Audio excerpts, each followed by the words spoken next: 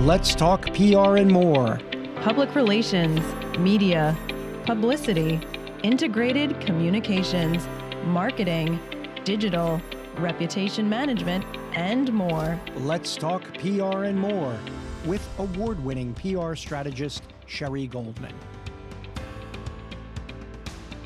Hi, I'm Sherry Goldman, president of Goldman Communications Group, and welcome to Let's Talk PR and More. Today's guest is Art Stevens. Art is managing partner of the Stevens Group, a consulting organization that specializes in facilitating mergers and acquisitions in public relations and related marketing communications industries. It also provides consulting in PR agency management, profitability, and strategic planning. Prior to founding the Stevens Group, Art was CEO of Lopes & Stevens, a legendary independent PR agency which was eventually acquired by Publicis. Art is the recipient of PRSA's Patrick Jackson Award for Lifetime Achievement to the organization and the PR profession, the John Hill Award for PRSA New York for Lifetime Achievement, and he's even inducted into City College's New York Communications Alumni Hall of Fame. I have to say, I've known Art for almost my entire career, and he's one of the best. So I'm so happy he's here today. Welcome, Art. Oh, it's great to be here, Sherry. Thank you so much. I'm going to enjoy this conversation with you. Oh, great. There's so many things I want to talk to you about today, but let me start first with your perspective of the PR industry today, which I think for me is so different than the industry I joined, and I'm so sure it's so different from the industry that you first went into. It's quite different, Sherry. There's no question about it. I started in the mimeograph, fax machine era. I remember that one. Which is long since gone, to be replaced, of course, by artificial intelligence. That's a which whole is where other we're at conversation. Today. The industry today is really booming. There's no question about that. I mean, in your introduction, which was very, very kind of you to say all those nice things about me. All true. I can't believe I'm the same person that you described, but I guess I am. You are. You definitely are. The industry is really booming, I mean, PR agencies are sprouting up overnight everywhere around the world, around the country. If you look at the rankings, the O'Dwyers and the Paul Holmes, PR Vogue, or however he pronounces it, you see that agencies' revenues have risen dramatically over the past 2 to 3 years. Despite the pandemic, agencies have really come back strong. It's just a booming time. Who would ever have thought that we'd have a PR agency that does over $1 billion a year like Edelman does? I mean, that was like, that was like a fantasy, 10 years ago. But the industry is doing well. Obviously, the clients are pouring into the agencies, which makes the agencies' revenues rise. And that means that, clients throughout the world are assessing their communications needs and deciding that public relations is the way to go and that agencies are certainly a great outside source for them. I'm glad to hear that as someone who spent my whole career on the agency side of the business, because there was a period of time that it didn't look like the agency business was thriving. There was so much consolidation. There were companies going, we could take it in-house. It's cheaper. It's not better and cheaper necessarily. But so I'm glad to see agencies are thriving today. What's interesting is, we look at the standard industry rankings sources like O'Dwyer's and right. Paul Holmes and what have you.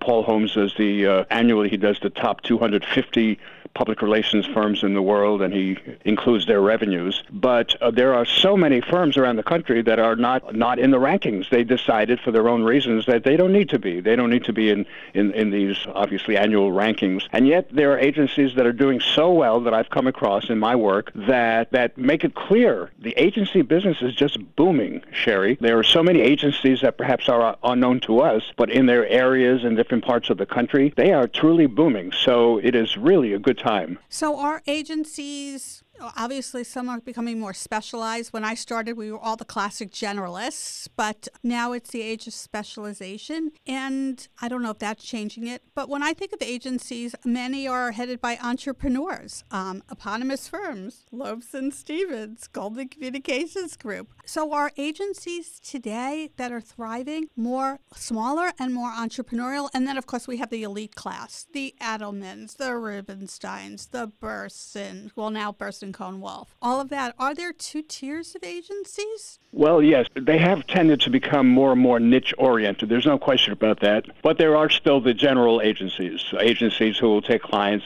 from any niche, any industry. The people who start the niche agencies, are people who obviously come out of that particular niche themselves, and they feel that, by focusing solely on that niche, that they can provide a service that the general agencies, can't, because they are so knowledgeable about that niche, whether it's technology or healthcare or pharmaceutical, drugs, right, or financial services, whatever the niche may be. These players seem to feel that the niches are theirs to capture because they have that experience. But, the generalists are not going away, so it's an interesting blend out there in the marketplace between the generalists, the agencies that will take whatever accounts that come their way, and those that are niche-oriented who will simply focus on the niche that they themselves have experience in. So, there's room for everybody. Well, I'm glad to hear about that, but nice to know there's still room for us. And I know you do a lot of work, obviously, as I said in your introduction, with facilitating mergers and acquisitions, but also agency management. So many people, and I think you just mentioned this briefly, found the niche, started the agency themselves.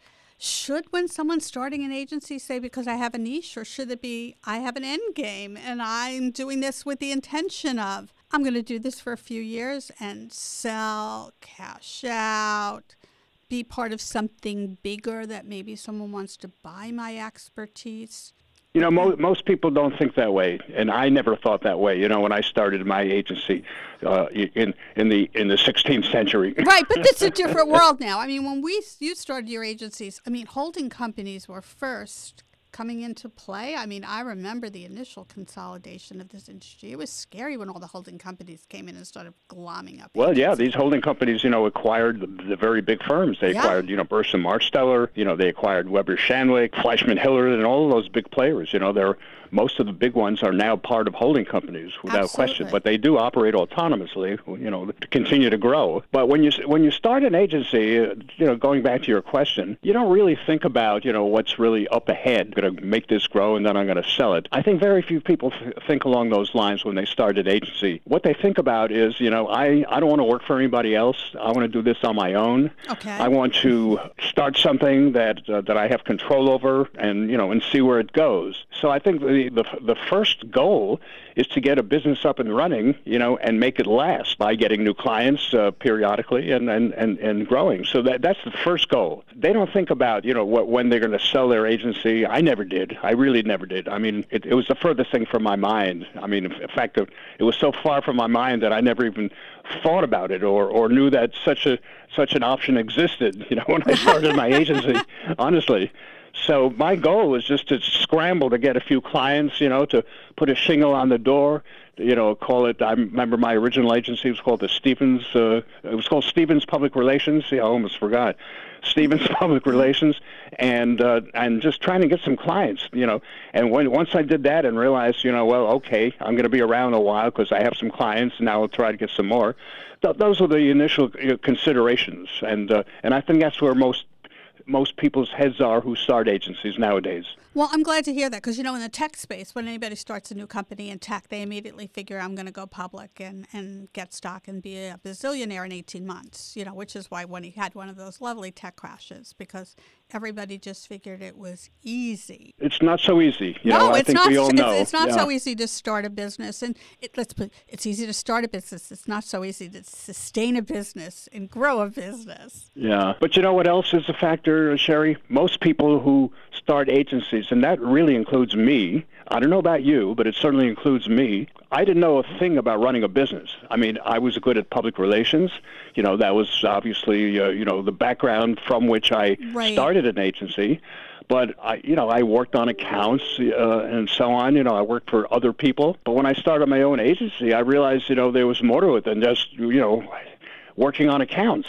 I had to learn how to run a business. I had to learn, how to do invoicing and billing and, administrative stuff that I had never done before. So starting a business, whether it's a public relations business or the corner butcher shop, you've got to know, you've got to learn how to run a business and all that it involves. And that's something that a lot of PR people who start businesses are not aware of. And you have to like that business because if you start a business, even a PR agency, you're going to be spending more time on the business than account work, especially if you're going to grow. You have to bring in great people to work with you. Right. And speaking of that, that's one of the reasons why, given what I now do and have learned more about, what's going on in the heads of PR agency owners, that's one of the reasons why a lot of agency owners currently want to sell their businesses. They are tired of doing the admin work. They are tired of doing the back office work, and having to supervise that. And making sure, that invoices are collected on time, and that there's enough cash flow to run the business and that, they can cover payroll next week and all that kind of stuff. A lot of the agency heads today are getting tired of that, and they want somebody else to handle that. And that's one of the reasons they want, to be acquired so that the acquiring company can provide all of those services. Is that the main reason? That's interesting. I would not have thought that to be the main reason, but that's interesting. It does make a lot of sense because, listen, even internally, when you're working in a large agency in an account group, right, you get promoted because you're good at it, and then suddenly you're responsible for staff utilization and your group's P&L, and it's like budgeting. It's like, that may not be so fun for everybody. They wanted to just pitch media, or they wanted to run events, or they wanted to just deal with clients. So that's interesting that you would say that, because it does make sense. It's a rude awakening, Sherry. It is. It really is for a lot of people who... Cash flow is tough when clients or prospects don't pitch. The buck literally stops with you. And if you don't get the buck coming in, in the mail or by online, you won't be able to pay your employees, Nope. So that's what keeps agency owners up at night. Yep. And usually as the agency owner, you're the last one to get paid because you make payroll first, but you are the bottom of the ranking, not That's at right. the top That's of the absolutely list. right. That's right. I remember starting my agency, and I hired a couple of people right away because I didn't want to do it all myself, but I didn't pay myself for a long period of time, and, had to obviously pay the people that I hired. But I think that was the way I wanted to go, and it worked out well for me, so... But you have to have enough cash to start a business, and that's another consideration. Absolutely. And you have to really know what your strengths and weaknesses are, I would think. Are you good at account? Are you good at new business? Are you good at admin? Are you good at delegating and working with a team? Because you're going to need a team to launch a successful business or to rely on people. Well, when you start a business, you really, as you say, you really get to know what your capabilities are, what your limitations are and what your strengths are. You can really, you could be great at media placement, but you could be terrible, at billing and sending out invoices, or you have to learn how to, obviously supervise people and make them even more accountable now that it's your own business than before when you worked for another organization. So there are things that you learn about yourself after you start a business, and the more you are able to adapt, to your capabilities, the better your business will be. Do you think it's harder today than it was then? And the reason I say that is so many people seem to have hung out their own shingle, and I see this more with social and digital, because even if we pitch something and a piece of business has social, they go, my kid knows how to Instagram. And I'm like, well, what's the strategy for your social media plan? Well, my kid can post on Instagram. So I think everybody thinks it's a quick fix. We'll just do digital. We'll just post it out there. So you have a lot of independent people. There's nothing wrong with solo practitioners, but they're not businesses. Some of them are literally just gig workers to have a gig here and there. It's more competition, but not the easiest competition to compete against. Well, I think the differentiator, Sherry, is the ability to provide counsel and strategic thinking. Which I think everybody clients should have, yes. I do. And not everybody has that.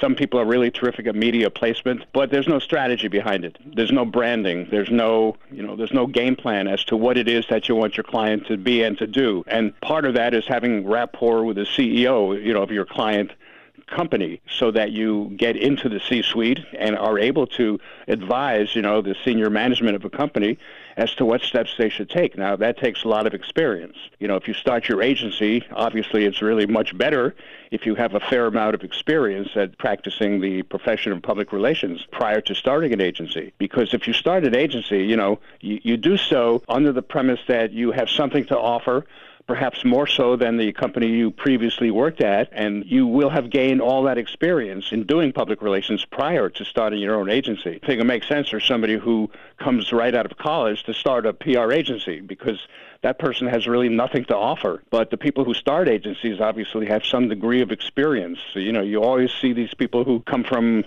big or small agencies and start their own, as you probably did, have something to offer. Yeah, I came out of Reuter. I worked in the media, but then I worked in this business a long time, and I was senior vice president of Reuter Finn and of Roland. I came out of the very large agencies after a long period of time. Well, there you go.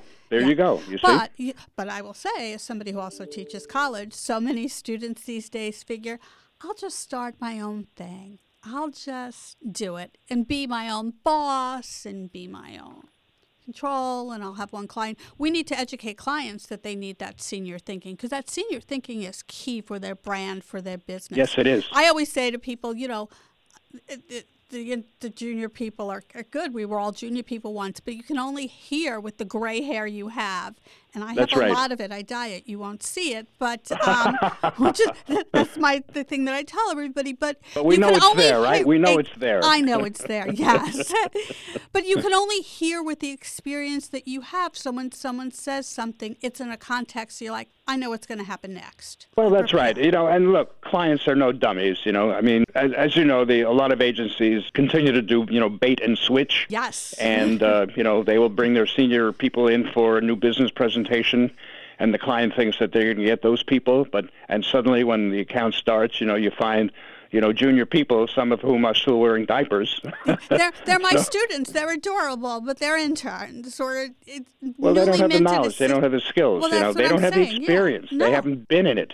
So how can they provide counsel and advice to a client or a CEO or a marketing vice president? They just can't. No, they can't. They can learn, and someday they could be us, but they can't. They don't have that experience. That's what I'm saying. You can only hear with the experience that you have. And I think clients know that, Sherry. They do. I'm glad to hear that, because sometimes I've wondered. So I'm glad to hear that they still do, because I think PR is more respected than ever before.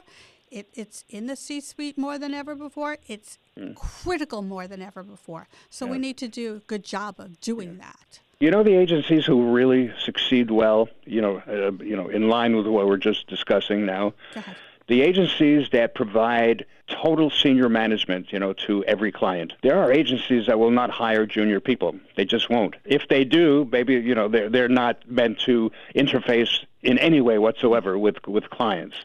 And those agencies, provide people who have a very deep experience. So the agencies that have a deep bench win the confidence of clients more than those agencies that rely on mostly junior people. And that's what I have been seeing over the past number of years. I'm glad to see that. That was my philosophy when I started the agents. My consultancy was senior level thinking, but not the senior level. Yeah, and I wanted to be the account manager on the pieces of business, so clients knew they got senior people. Well, you made the right move. Well, thank you. And I know you do a lot. Again, I'm just going to go back to acquired, not acquired, because I know that's one of the things. What's a good time for an agency entrepreneur that's done this for 10 years, 15 years?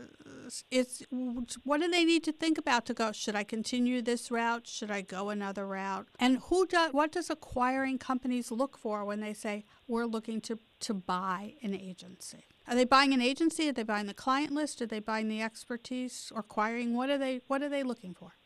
Well, there are the three main things they initially look for. They look for talent. Okay. They look for growth. They look for location, geography, and they look for niche. A buyer is looking for a technology firm, for example, because it wants to complement its own services, with a deeper bench in technology. Then it will identify, hopefully through somebody like me, it will identify, a seller that has the managerial and the talent and the deep bench, has shown growth, is of a certain size, that the buyer feels it can afford, depending upon its size. And if it wants it in a specific location, Chicago, New York, Los Angeles, then we narrow the search even more. So from a buyer's point of view, they're looking for an agency that, that has demonstrated growth. Because if it's flat, if it's gone backwards somewhat, it doesn't seem to be in an enviable position for a buyer to have a lot of confidence that firm can turn its rudder around and begin to succeed where it's been flat. So those are some of the criteria. Okay. When you say talent, are they looking for senior management to stay, or are they looking for that transition period? I know from, I've seen mergers that have happened over the years, and usually the senior people stay for, a year or something, and they go. But it's buying, in essence, the client and the expertise. No, the buyer wants the founder and the principal to stay for at least 3 years. That's Okay. really the rule of thumb, because deals are really usually predicated on what we call an earn-out, which means that that the buyer minimizes risk, by assuming that the seller will continue to grow, for say the next 3 years. And the seller benefits from the growth that that he or she achieves during that time period. But no buyer really wants to see the principal of a selling agency leave, like in just 1 year, because this is a people business. It's not like you're selling spark plugs, a manufacturer of spark plugs where anybody else can jump in and be president. But in a people business that provides, services that our profession provides, they want that principal to hang around, for at least 3 years. And that's really the rule of thumb. So that's good. They do want that continuity. And I think Absolutely. that's important, because I've always thought it's a people business, and it shouldn't just be about the book of business, but about the people who work on the business and the relationships. I would say that agencies are really, a book of business, if you're looking for a niche, that's certainly a marker, if Right. you're technology or healthcare.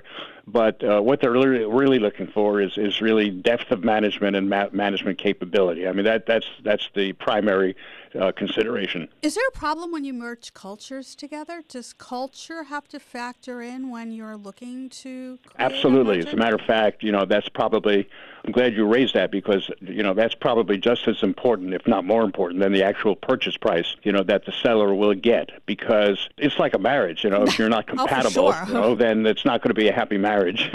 So culture is very, very important, and that's one of the things I stress, when I bring buyer and seller together. I look for, if I'm representing a seller, which is what I do primarily, more sellers than buyers. Mm-hmm. But what I look for is not just a firm that is open to acquisitions, but a firm whose culture complements directly that of the seller. There's got to be compatibility. There's got to be a meeting of the minds. There's got to be a meeting of the minds on quality of life, and the workplace environment, and the service to clients, that all important consideration. So culture is an extremely important factor, in bringing two parties together. Because I assume you want the employees to stay, right? The account people to stay. You have a contract with the senior people, but you want the account people to stay. If they're jumping ship, it's not good. And you want Absolutely. the clients to feel that there's a continuity and they haven't had bait and switch with a different agency, even though it's the same person. They want to feel it's the same level of thinking, that same level of expertise, commitment to them and what their goals are. Absolutely. If you're a buyer, you want people to stay. You're not in there to chop heads off or anything like that. You're buying a people business, and without those people and without the continuity, things could really go downhill pretty quickly. So you want those people to stay, and the way to do it is to work with the seller to make this so exciting for all employees that that they are totally tranced by the prospect of this new organization working with them to enhance their careers. Key is that each person obviously is interested in his or her own well-being, and if that is assured, by virtue of the acquisition, what will be the future of the firm that they're with, that is selling to the larger organization. If that is an exciting moment for them, they will stay. They will not leave. I have not seen any situation where people would just leave, willy-nilly because they think that it's it's a threat to their future, or they don't like the environment. That has all been planned well in advance. That's good to know, because usually when you get bought or something happens, it could be a scary time as to what's going to happen for me. So it sounds like that's a good match that yeah, it's become a very sophisticated situation. I mean, those plans are made, well in advance of even announcing an acquisition, to employees. Obviously those discussions usually take place in the strictest of confidentiality, because the seller doesn't want to know that his or her firm is on the market. Absolutely. So it's a well kept secret, and everybody who takes part in those discussions obviously understands that, and it's only at the last moment, when the deal is just about to be consummated, that employees are brought in and told about this exciting, situation. Sounds good. We're almost out of time, but I want to switch gears slightly, because I know you're still involved with students, and I know that there's even an Art Stevens Scholarship where I teach at City College, and every year the AdPR students apply for the Art Stevens Scholarship, which helps them out so much. So what advice would you give those coming into our industry or into PR? Those coming into our industry? Yeah, thinking of PR and coming into it. Well, if possible, even while you're in college, look for an internship program, because a lot of agencies and corporations and nonprofit organizations, more and more offer, internship situations. It's good to get that experience while you're majoring in public relations. And as you know, City College has one of the best PR majors in the country, originally led by, Lynn Applebaum, who really created just a wonderful program there. As an alumnus of City College, I obviously decided to give something back, because I was grateful for the opportunity to learn at City College, which I still regard as one of the best colleges in the world, and I wanted to give something back. But as far as what young people can do to gain more experience, get that internship, volunteer. Don't just use the textbooks, or the classroom experience to learn about public relations. Get out there, be aggressive, get an internship, do volunteer work, in a public relations capacity for, say, some nonprofit organization, but get that experience. That'll really help you get a good job, when you graduate from college. I think that's great advice, Art. Art, thanks so much for taking time to be here today. It's so great to talk to you. Sherry, it's been my pleasure. Thank you for the opportunity. I really appreciate it. You're welcome. That's Let's Talk PR and More for today. You can find more information about the show and about me at Goldman Communications Group's website, www.goldmanpr.net. And if you want to hear the show again, you can listen to the podcast, which is posted on Goldman Communications Group's website, as well as on Apple Podcasts, Spotify, Amazon, and most podcast sites. Thank you for listening again. I look forward to talking PR and more with you all again next week.